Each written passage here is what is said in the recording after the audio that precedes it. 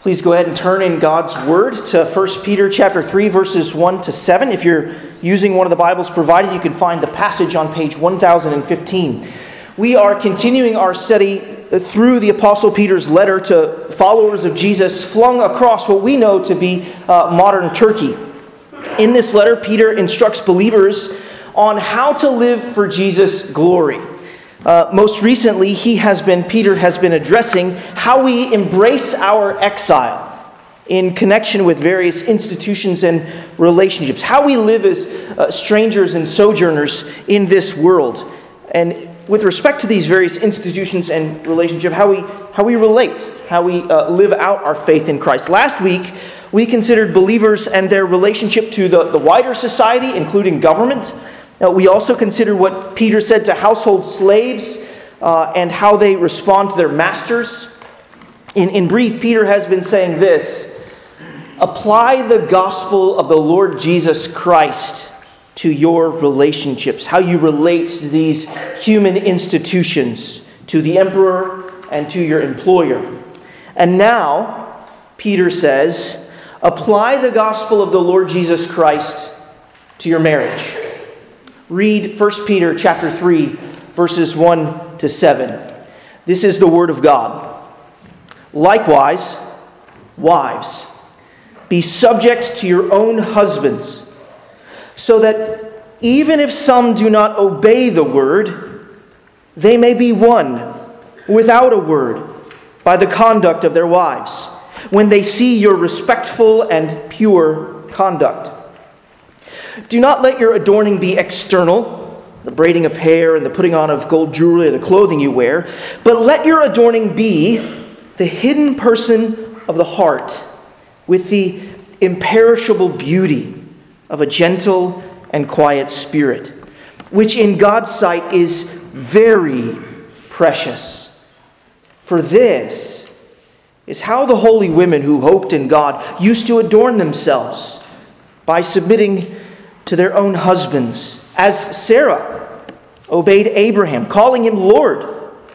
And you are her children if you do good and do not fear anything that is frightening.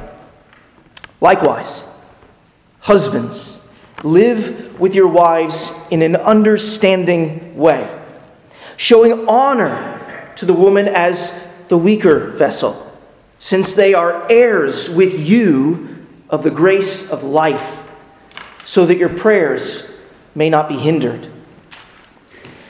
Clearly, Peter is addressing Christian husbands and wives. Now, believers who are not married may still learn several things from this text, but principally and primarily, Peter is addressing believing men and women who are married. Now, I wonder if you noticed something I said before I read the passage. I uttered these 6 crucial words before reading the text.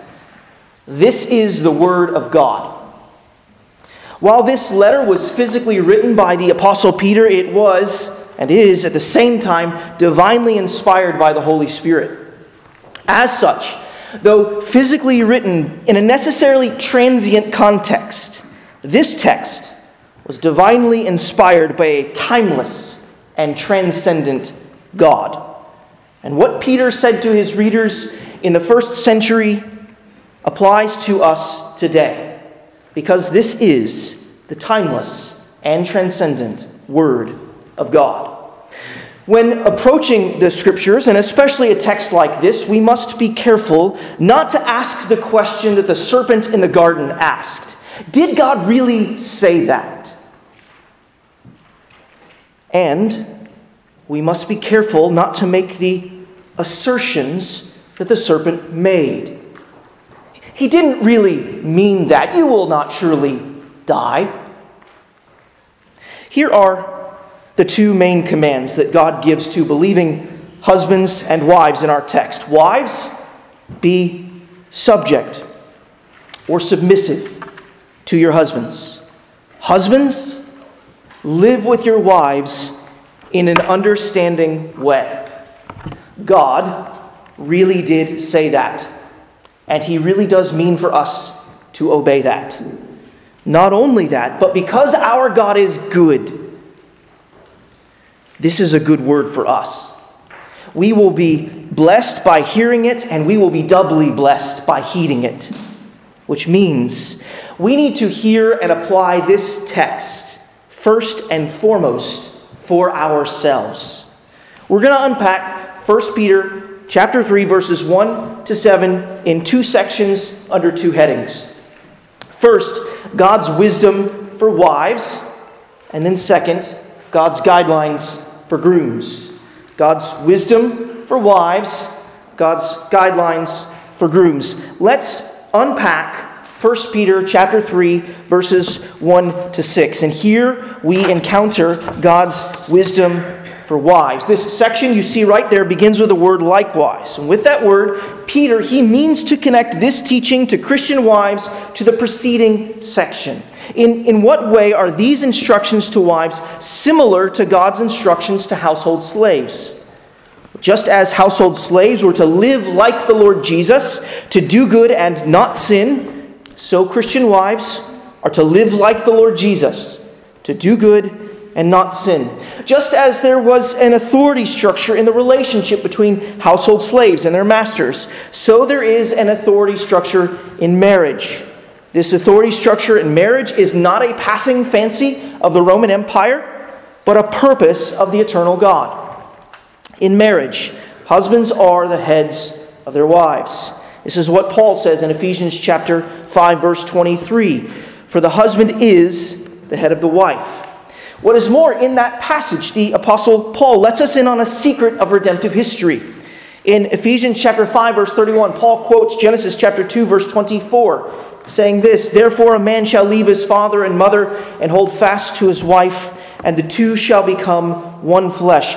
And then Paul gives us this golden nugget in the very next verse in Ephesians 5:32. This mystery is profound, and I'm saying that it refers to Christ and the church.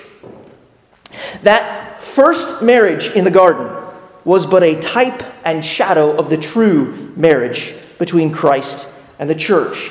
It is not so much that Christ and the church fulfill the pattern established in the garden, but that the marriage in the garden was patterned after the marriage to which all marriages point, Christ and the church. Read Peter with care here. Peter is not saying that all women are subject to all men. He is not saying that all married women are subject to all married men. Rather, he is saying that inside each particular married relationship, a wife is to be submissive to her particular husband. That Christian wives should be subject to their own husband is Peter's main concern and main command. It's evidenced by the fact that the idea to be subject or to be submissive is found twice in these verses, in verses 1 and 5. The command be subject there in verse 1, and the words by submitting in verse 5 are the exact same word in the Greek. But what does it mean to be subject?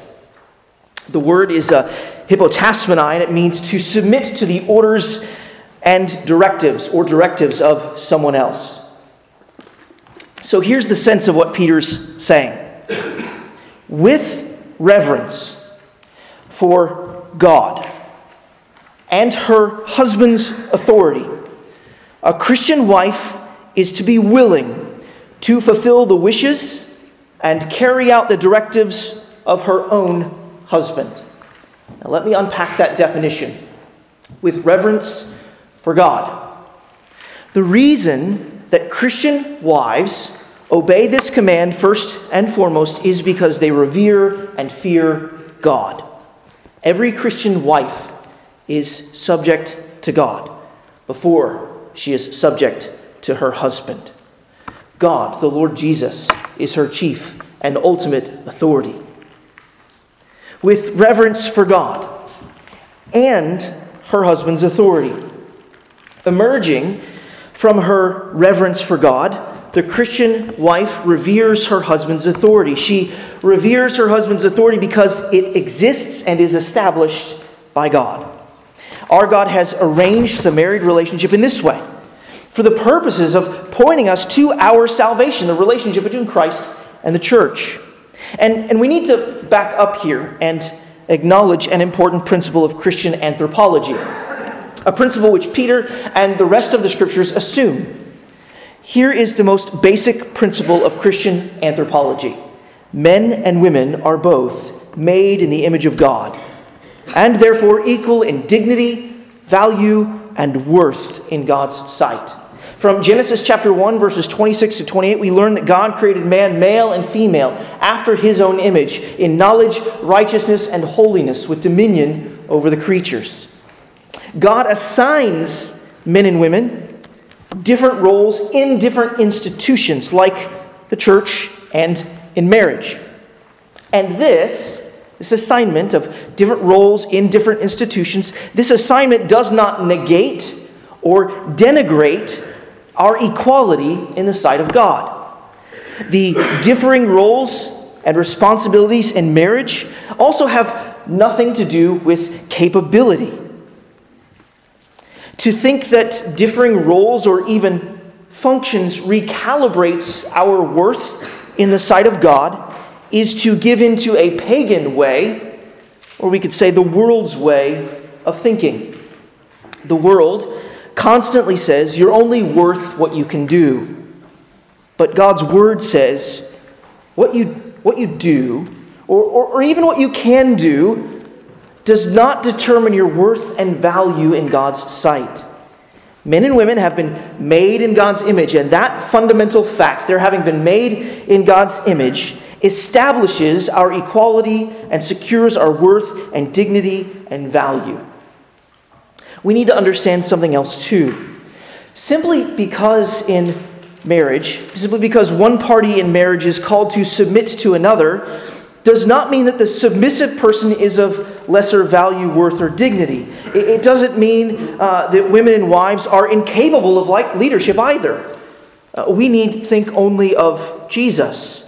Let us remember that there are three persons in the Godhead, the Father, the Son, and the Holy Spirit, and these three are one God, same in essence, equal in power and glory, as the old Catechism says. Though the Son was co-equal with the Father and the Spirit, in the days of his flesh, he submitted to the will of God the Father. So in John chapter 5, verse 30, Jesus said, "I seek not my own will, but the will of him who sent me." Jesus desired to do God's will, to submit to the orders and the directives of his Father. This did not make Jesus inferior to the Father, or worthy of less glory, or worship, or honor. Our Lord Jesus shows us that there can be a differentiation of roles and responsibilities in relationships without a degradation of worth. With reverence for God and her husband's authority, a Christian wife is to be willing to fulfill the wishes and carry out the directives of her own husband. What Peter is calling for here is not merely a series of acts of submission, as though they were disconnected from a person or a relationship. While there may be tangible and identifiable acts of submission, so to speak, for a Christian wife, there is more a spirit of submission, a willingness that will be evident. There will be a belief which will be evidenced in behavior, a willingness to show itself and will show itself in deference and obedience. And we need to recognize something obvious here, or at least it should be obvious. Christian wives must not submit to sin. Christian household slaves could not submit to sin or commit sin. Peter has just told household slaves that they were to do good. He's told Christian wives that they are to do good. Those slaves could not sin. They were not to sin. Why? Well, because Jesus did not sin. And we imitate Jesus. And so too wives must not sin. They too must imitate the Lord Jesus. This command to submit, in that sense, is not absolute. Any command given by a husband which calls his wife to sin is a wicked command, and therefore ought to be disobeyed. A wife must not submit to her husband if doing so would lead to the harm of others, especially her children. A wife must not submit to her husband if doing so would make her a partner in sin. In other words, if by her submission she would enable and empower her husband to sin, then she must disobey.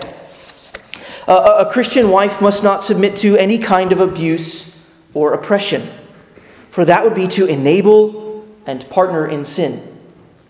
Abusive and oppressive behavior can be seen in a pattern of coercive control, a kind of stepping on your spouse or others for selfish gain and gratification. Brothers and sisters in Christ, God hates such oppression. He will judge these wrongs, and there is never any excuse, explanation, or justification for such oppressive and sinful behavior. It is wicked in God's sight. And dear wives, you must not submit to oppression and abuse, and you must seek help from others in authority who can help you, whether that be from law enforcement, from counselors, or from your elders. Please come and seek out your elders if you find yourself facing oppression. We do want to help and serve you. Now, with those sad but necessary qualifications to submission in place, we do need to grapple with a positive command that Peter is giving here. We need to grapple with why he is giving this command to be subject, what it looks like, and where Christian wives might begin to cultivate this virtue. Why does Peter command Christian wives to be subject to their husbands? Do you see it there toward the end of verse 1? Peter tells us why he wants Christian wives to possess a submissive spirit toward their husbands. It's because that he has the hope that their husbands will be won to obedience to Jesus. And we can think of this in two ways. To win their unbelieving husbands. That's one way. It may be that Peter wants Christian women to win their unbelieving husbands to the word of Christ. It may be that by their submissive spirit and godly conduct, by living how Jesus lived, by submitting himself unto God the Father for us and for our salvation, that these husbands would see that what their wives believed in their hearts was true, and so trust in Jesus. Another thing Peter may be thinking about here is for Christian wives to win their believing husbands to more faithful obedience. It may also be that these wives have husbands who have been converted. Some of these husbands may have obeyed the word in the sense that they have repented of their sins and trusted in Jesus. And yet, as we all know, even if husbands have obeyed the word through repentance and faith, it is still true that sometimes husbands remain disobedient to the word. Sometimes believing husbands sin and disobey the word of God.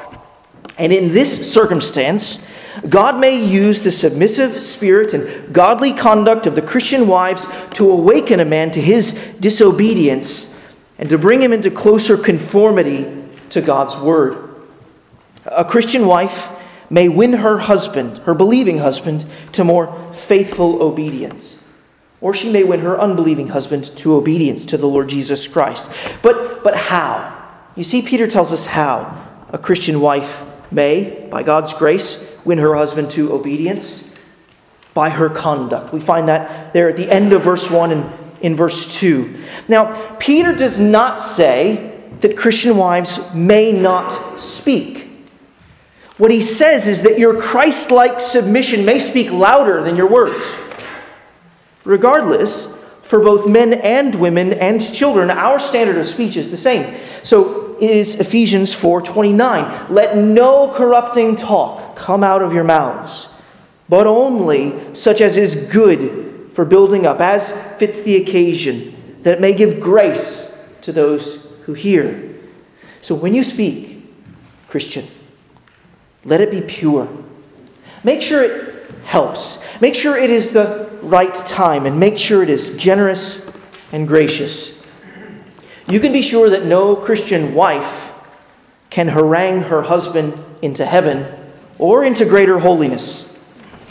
So, sisters, let your words be few and let them be full of the fear of the Lord. Remember Proverbs 10:19. When words are many, transgression is not lacking, but whoever restrains his lips is prudent.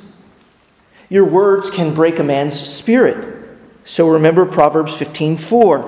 A gentle tongue is a tree of life, but perverseness in it breaks the spirit. Your words, sisters, they can also heal. So remember Proverbs 16:24. Gracious words are like a honeycomb, sweetness to the soul and health to the body. And these proverbs and their principles are as true for every Christian as they are for every Christian wife. Now, at the end of verse 1, Peter mentions the conduct of wives, by which Peter means your way of life. That's what that idea, the conduct of wives, means. It means a broader way of life. Peter's not merely speaking of occasional deportment, but ongoing disposition.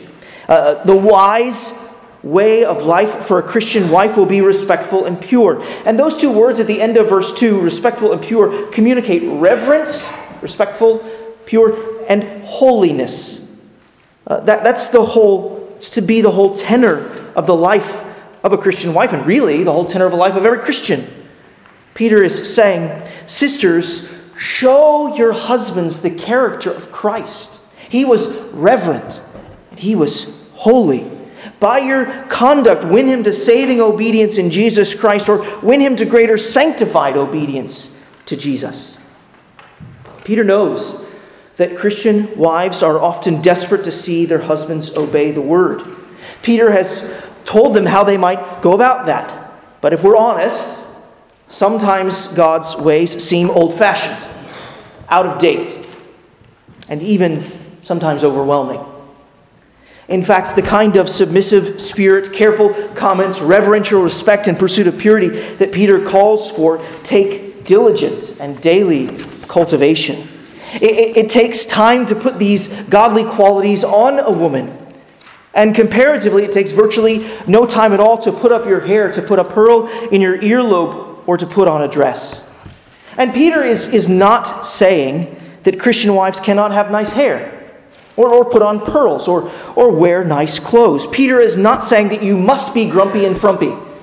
No, Peter is saying, sisters, don't try to win your husbands to obedience by the ways of the world. Try to win your husbands through Christ-likeness. Don't focus on the adorning of the outside, focus on the adorning of the inside. And what are they to adorn their hearts with, according to verse 4? You see it there? With the imperishable beauty of a gentle and quiet spirit, which in God's sight is very precious. Do you see the multi-layered contrasts that Peter makes here? Not only is Peter contrasting the outside and the inside, but he's also contrasting what is fading with what is forever, between what is perishable and what is imperishable, what is transient, what's timeless.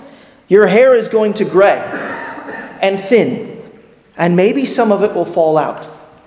Your gold will tarnish. Your clothing will go out of style. You cannot keep up with the ways of the world. And those who are truly wise know what is truly beautiful, a gentle and quiet spirit. Now, earlier I said that the character qualities that Peter calls a Christian wife to was essentially Christ-like character. And it's true. More than being essentially feminine qualities, this gentle and quiet spirit are essentially the qualities of the Lord Jesus. Do you remember what Jesus said in Matthew chapter 11, verses 28 to 30, or 28 and 29? Listen to Jesus' words about himself. Come to me, all who labor and are heavy laden, and I will give you rest. Take my yoke upon you and learn from me, for I am gentle and lowly in heart, and you will find rest for your souls. These are Christ-like qualities that should be entirely unsurprising for us. that these are Christ-like qualities should be entirely unsurprising, for the goal is that husbands be won to the obedience to Jesus. So they need to see Jesus. Sisters, you are to adorn your lives with Christ-like gentleness. You're not to be unsettled by trouble because your trust is in God. That's what that word gentle is getting at. A stability that's founded on a trust in God's sovereignty. You are to possess a quiet spirit. That's a soul at rest in God's providential care. That's how you have a quiet spirit. You entrust yourself as Jesus entrusted himself to the one who judges justly. But notice what Peter says about this character at the end of verse 4. He says that this character, this Christ-like character, is not just precious, but very precious in God's sight. Remember that Peter has said that our faith is more precious than gold. 1 Peter chapter 1, verse 7. Sisters, your gentle and quiet spirit is very precious to God. It carries weight with him. He treasures your Christ-like character. He prizes your trust. And you don't fundamentally live this way for your husbands, but for the glory of Jesus. Then, in verses 5 and 6, Peter essentially says, look, sisters, in pursuing this path, you are standing in a long line of holy women. When you fear the Lord, when you live in Christ-like submission to your husband, when you show reverent respect to your husband, when you aim at pure conduct, when you adorn your heart with gentleness and go to God for peace, then you are living like the holy women of old, women who hoped in God. Peter, he alludes to a comment from Sarah in Genesis 18. Sarah was a faith-filled woman of God. She was not perfect. Right? Sometimes in her submission to her husband Abraham, I think she submitted to sin. She agreed to deception when Abraham handed her over to another man. This shows us, too, that Abraham was not a very good husband. But even though Abraham was not a very good husband, Sarah still submitted to him. Peter even tells us that she called Abraham Lord. She was willing to submit to a man who was not a very good husband often. When Abraham and Sarah were in their 90s, God told Abraham that about this time next year, Sarah would have a son. Sarah was alone. She was listening to this conversation from the tent. And on her own, she laughed to herself and said, "After I am worn out and my Lord is old, shall I have pleasure?" Now, when we're alone, when we're by ourselves, we're most honest, aren't we?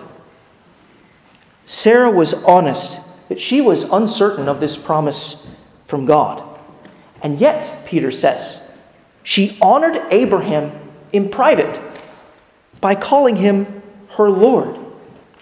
And what Peter is saying is that the whole tenor of her life was lived with reverence for God and her husband's authority, so that it came out even when she was all alone. Christian wives, even when they are alone, are to honor their husbands. Sisters, Sarah is a model for you. One pastor said, Sarah is your cover girl. She is your model. She lived with reverence for God. Honor your husband, sisters, in private and in public. Sarah lived with reverence for God. She hoped in God. You see, you don't ultimately live to please your husband. Ultimately, you live to please God, even when faced with frightening circumstances. You fear God above those circumstances. You entrust yourself to Him knowing that He is sovereign and supreme. Christian wives submit because Jesus submitted. Christian wives are careful with their words because Jesus was careful with his words. Christian wives remain reverent, respectful, and pure because Jesus remained so. Christian wives cultivate a gentle and quiet spirit in imitation of Jesus, who was gentle and lowly of heart. Christian wives hope in God, they fear God, they trust their Heavenly Father because that is precisely what Jesus did. So here is God's wisdom for Christian wives, boiled down to 3 words. Live like Jesus. That's God's wisdom for you. And earlier I mentioned that this text is applicable for those who are not married. So let me just speak a few words to widows, to single women, and to young women in our congregation for a moment. Dear sisters and friends, this passage is applicable to you in many ways. In every way that we see the character of the Lord Jesus Christ shine through, you should pursue that character. You are not doing so now in relation to a man in marriage, but nevertheless, you may and must, right? Cultivate hope in God. You should practice judiciousness with your words. You may learn to speak and treat with respect those whom God has placed in authority over you, whether they be bosses or parents. You must learn to fear God above all men and live to please God above all men. And you should purpose in your heart that should you ever get married, you would love God more than you love that man. You will love him best if you love Jesus most. One more special counsel is in order, because sadly I have seen this too many times. Sister, if a man is not a believer, do not marry him. Do not even date him. If he is not a baptized member of a local church where he can be held accountable, do not even date him. Believers are to marry only in the Lord. 1 Corinthians chapter 7, verse 39. Still, to say that to only marry a believer is not to say enough. I would go further. If a man is a believer, but you cannot obey Peter's counsels here, then you should not marry him. It may be that you are not ready. It may be that he is not ready. Whatever the case may be, do not enter into marriage lightly. Single sisters and young women, if you are not ready to keep the Lord's commands to be subject to the man you're dating, then don't marry him. Only marry in the Lord, and only marry a man that you can love, cherish, and obey. To live in these ways is to live as strangers and exiles in this world. Right? How often is Christ-like submission, reverent respect for your husband, pure conduct, concern for the adornment of gentleness and peace, how often are these things commended to wives and women in our world? Rarely, if ever. But sisters, Christian wives, this is God's wisdom for you. Live like Jesus. Live this way, and you will show the world true beauty. You'll show the world the beauty of Christ. And now we need to turn to God's guidelines for grooms. We're now turning to our second point, God's guidelines for grooms. At one level, you may be miffed that Peter devotes 6 verses of wisdom for wives and only 1 verse to God's guidelines for grooms. Perhaps you think that's just like a man. But might I encourage you to look at the text from a slightly different angle? Peter gave 6 verses to wives and 7 verses to husbands. You see, though there is only 1 verse explicitly devoted to husbands, implicitly, Peter has been speaking to husbands throughout the first 6 verses. In verse 1, Peter informs husbands that their wives must be subject to them, which means that they have authority and that they must use it like Jesus.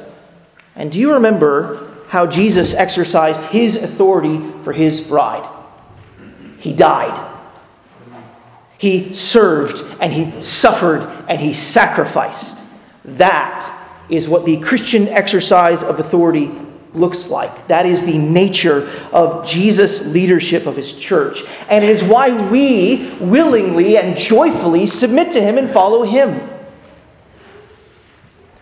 His yoke is easy, and his burden is light. So husbands, make sure the yoke on your wives is easy. Whatever burden you place on your wife, make sure it is light. Because God has placed husbands in an authoritative position in the marriage relationship, husbands must lead. Passivity, selfish sloth, and abdication are all ungodly, and they are all unloving. We're not out of verse 1 yet. Christian wives are to be willing to fulfill the wishes and carry out the directives of their husbands. So husbands, be sure that your commands are congruent with the Word of God. And be sure that they are given in the character, the spirit, the gentleness, and the graciousness of the God of the Word. Remember that you are not God. So don't act like it when you ask your wife to do something. You are not infallible or inerrant, so consider that you could be wrong. And if this woman, who loves Jesus and is full of the Spirit, is objecting to some course of action, then you ought to stop. You ought to give her words great weight and be exceedingly cautious about moving forward against her counsel.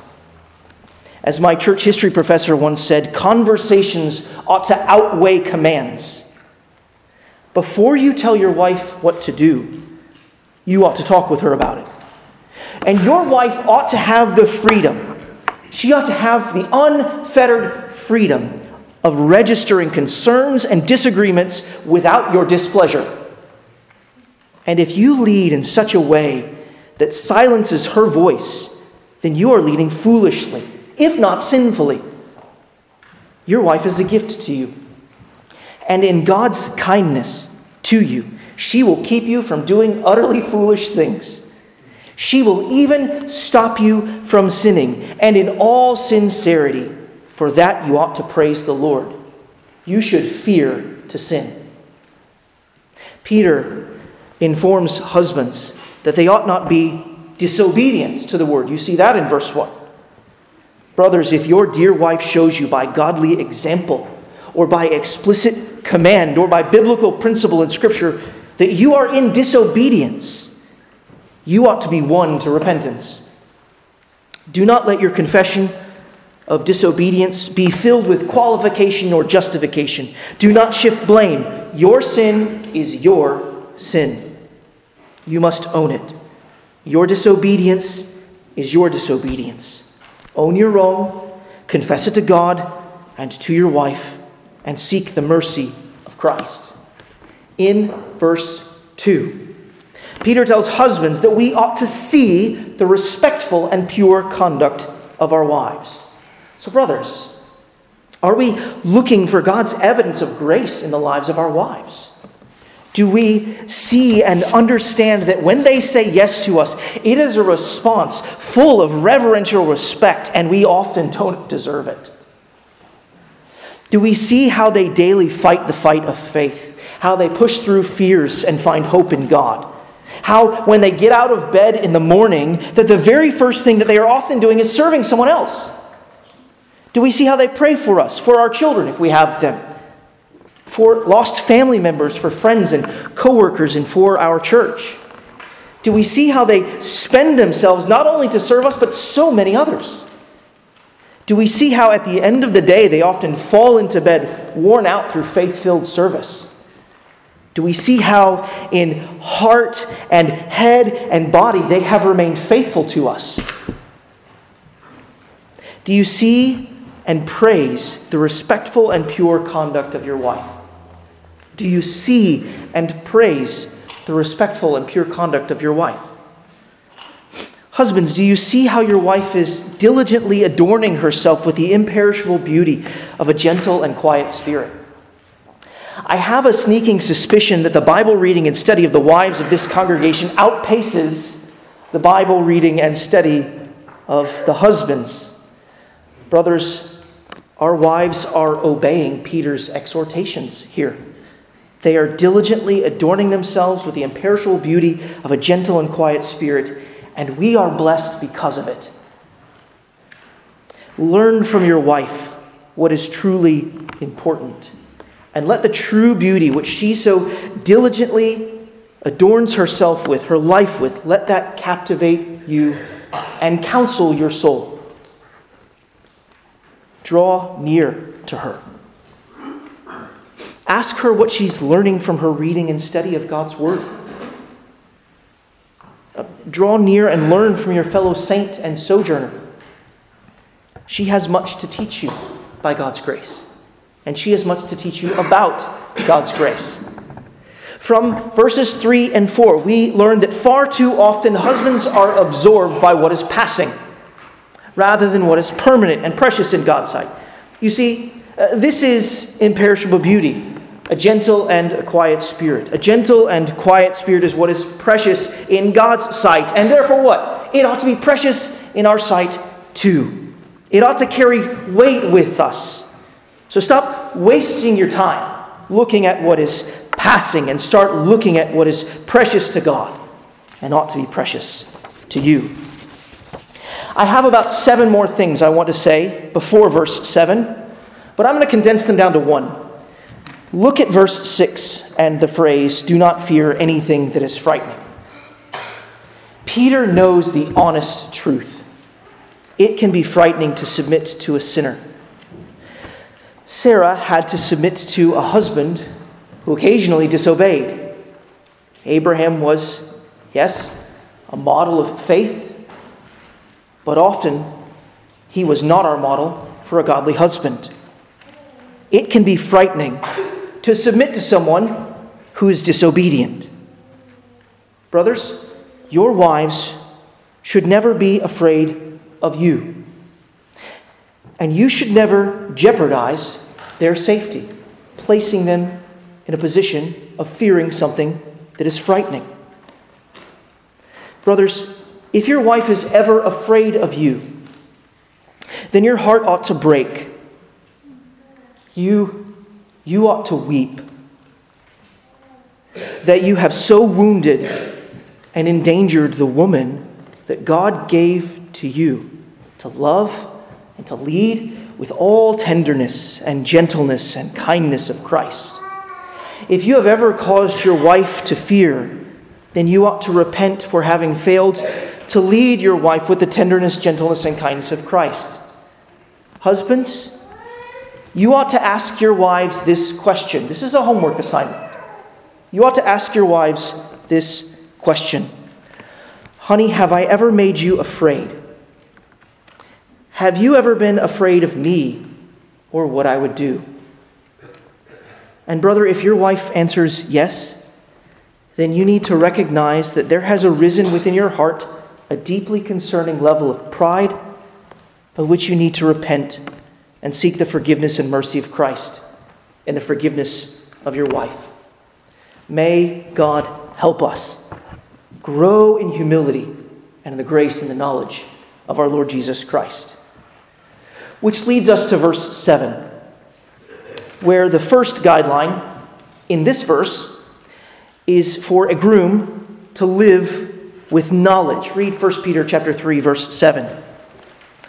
Likewise, husbands, live with your wives in an understanding way, showing honor to the woman as the weaker vessel, since they are heirs with you of the grace of life, so that your prayers may not be hindered. That phrase, in an understanding way, is more literally translated according to knowledge, and that's a better translation too. Husbands ought to live according to the knowledge that their wives are made in God's image. In the sight of God, women are not beneath men. They are beside men. And men are beside women. And that men and women are beside one another in God's sight is true in marriage. Husbands need to live according to the knowledge that he is living with a woman. He's not living with another man. A wife will have particular needs and cares as a woman because men and women really are different. Men and women are not interchangeable. And this is seen with remarkable clarity when living in close quarters. Husbands ought to live according to the knowledge that their wives have been redeemed by the blood of the Lord Jesus Christ, and that He has loved them, so we ought to love them too, and to love them like He has. Husbands ought to live according to the knowledge that their wives are going to glory, and therefore it is our calling to help our wives get there. Husbands ought to live according to the knowledge that together it is their high and holy calling to picture the loving relationship between Christ and the church. Here's what Peter is saying. Husbands, you need to be considerate. You need to be considerate. Husbands are not permitted simply to live with their wives. Rather, we must live with our wives in an understanding way. We must give ourselves to the diligent study and care of our wives. You need to know your wife, her joys, her anxieties, her disappointments, and her hopes. You need to know your wife in these ways and more so that you can love her, comfort her, reassure her, strengthen her, support her, cherish her, help her walk in faithfulness to Christ. Put differently, you need to consider her better and more important than yourself. What Paul said to the church in Philippi, I think Peter would say to husbands, do nothing from selfish ambition. Do nothing, not a single thing, from selfish ambition or conceit, but in humility count others more significant than yourselves. Philippians 2:3. That's how the Lord Jesus lived. Living with your wife in an understanding way means showing honor to her. Did you see that Peter says that there? Peter has recently commanded Christians to honor the emperor. And here we are told that Christian husbands are to honor their wives. Husbands, your wife should be treated like royalty, an empress, so to speak. You ought to treat your wife as one who is precious in God's sight. Those things which are precious are treated with tenderness. Husbands, have you persuaded your wife that she is precious to you? Have you shown her the honor she deserves? Have you shown her that honor publicly in front of others, including your children and your co-workers? And have you shown your wife the honor she deserves privately in your heart? Still, husbands show wives honor as the weaker vessel. Do you see that in the text? And here, Peter seems to be addressing what we all know to be true. Generally speaking, men are physically stronger than women. That's not to say that all men are always stronger than all women. I personally know from one rather humbling and comical experience at the gym that some women are definitely stronger than men. I followed a woman using a weight machine, and let's just say she was much stronger than I was. She was also much older than I was. Yes, it is true. Generally speaking, men are stronger than women. Note carefully that Peter does not say that women are weak, but that women are weaker. Generally speaking, men are physically stronger than women. And husbands, we ought not take advantage of our greater strength if we have it. Rather, we use our greater strength to honor the weaker vessel. One brother illustrated this phrase, helpfully I think, this phrase weaker vessel, by saying you carry a vase differently than you carry a bucket. And that's exactly right. We honor our wives, we treat them like royalty, and we persuade them that they are precious to us. And if I can usher in a word of application to young men in our congregation here. Young men, purpose today to lift up, to highly esteem women. Show honor to your mother and begin to practice today what God might call you to one day. Show honor to your sister. Show honor to the young women around you at school and elsewhere. Esteem all women. Regard them as God regards them, as those made in His image, who are precious and worthy of honor. You can do that practically by showing reverence with your words. Do not yell or raise your voice toward your mother or any other woman. Do not make any intimidating gestures or postures. Be careful with your countenance, your facial expressions. Guard them from anger. Be kind and tender-hearted. Show consideration. Place their needs and desires. Place the needs and the desires of women around you above your own. Remember that men are not better than women. Rather, in God's sight, men are beside women, and women are beside men. Why? That's a question that we should be asking of this text, this verse 7. Why does Peter instruct husbands to live with understanding and show honor to their wives? You see there, he gives two reasons. First, we love our wives like this because they are co-heirs of the grace of life. They will inherit the same heavenly glory that we will inherit. Now this idea would have been baffling to the pagans of the Greco-Roman world. You see, they believed that women were often worth less than even household slaves. But Peter says, no. She is royalty.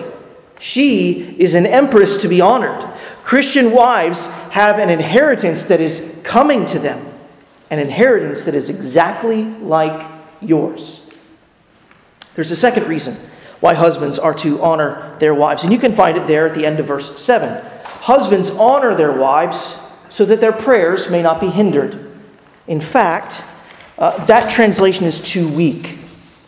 What Peter literally says is this: so that your prayers may not be cut off. In other words, God will refuse to listen to your prayers. If you do not live with your wives in an understanding way, if you do not show her the requisite honor, God will cut off your prayers. And that phrase ought to chasten every man. Moreover, it ought to show us that the authority that we as husbands submit to. Remember, beginning in 1 Peter chapter 2, verse 13, and stretching to 1 Peter chapter 3, verse 7, that Peter is addressing relationships where there's an authority and a subject. In 1 Peter chapter 2, verses 13 to 17, the authority was the emperor, the subject was the Christian. Verses 18 to 25, the authority was the master, the subject was the household slave. In 1 Peter 3, 1 to 6, the authority was the husband, the subject was the Christian wife. In 1 Peter chapter 3, verse 7, the authority is God, and the subject is the husband. And what God says to you is this: if you mistreat my daughter, I will cut off your prayers. Brothers, are your prayers frustrated? Do you feel as though God does not hear you? 1 Peter chapter 3, verse 7 says, maybe he doesn't. Maybe you've been mistreating his daughter. Maybe it is not just that your quiet times have been dry and dull and you just need to keep pressing through the doldrums. Maybe it's that you've been sinning against your wife and you need to repent. Brothers, we have an authority over us, and God will hold us accountable. He may cut off our prayers so that we might be led to repentance. But it may also be the case that God has cut off our prayers as a sign of coming judgment. In other words, this little phrase, so that your prayers may not be hindered, may be a threat of eternal judgment. Peter is saying, if you're not living with understanding and showing honor to your wife, then it may be that you're not a Christian. God may not hear your prayers because you may not be in Christ. If you skip down just a few verses to 1 Peter chapter 3, verse 12, you'll see this: for the eyes of the Lord are on the righteous, and his ears are open to their prayer. But the face of the Lord is against those who do evil. God will not listen to just anyone. Only believers who trust in his Son have the promise that he hears them, as one children's song aptly said. Husbands, a war with God is not one we can win. We must be subject to our Father in heaven. We must heed his command to live with our wives in an understanding way and show them honor, since they are heirs with us the grace of life. And isn't that what Jesus has done with his church? He got beneath his church and lifted up his church and honored his church, promising to bestow her with a crown of glory and honor. Here's the most important question that each one of us need to face today.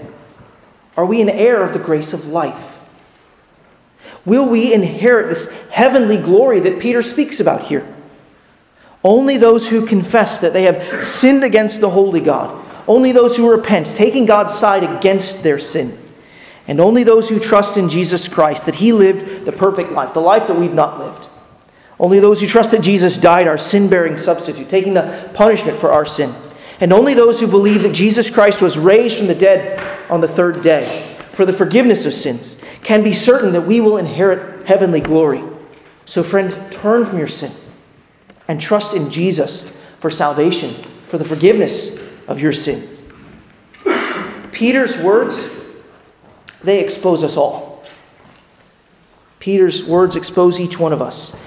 Even though we're not all married, we know that we've failed to emulate the Christ-likeness that Peter commands and commends here. Too often we haven't been gentle and peaceable and quiet, trusting the Lord. Too often we haven't honored others. In the face of our failures as boys and girls, as men and women, as husbands and wives, we run to the Lord Jesus Christ for mercy. We are not perfect, but praise God, He is. He is the perfect husband who has loved a very imperfect bride, the church. And He is committed to patiently walking with us and washing us in His cleansing blood. And though we have failed to live lives in submission to Him, He ever lives with us in an understanding way. He knows our weakness and He meets it with His strength. He even honors us and promises us that in spite of our faults and failings, that we will reign with Him. He has even prayed for us. In John 17, Jesus prayed that we would be with Him, that we'd know His glory and His joy. And one day soon, that prayer will be answered, for the prayers of our Savior will never be hindered. Oh, church, rejoice, because one day soon, the marriage supper of the Lamb will take place, will become true, as Revelation 19 makes plain. Our groom, he will descend from heaven, and we will feast with him. And in fact, in just a moment, we'll have a dress rehearsal for that wedding supper, that marriage supper. But before we do, we should pray and rejoice in Christ our Savior. Would you join me in prayer? Let's pray together.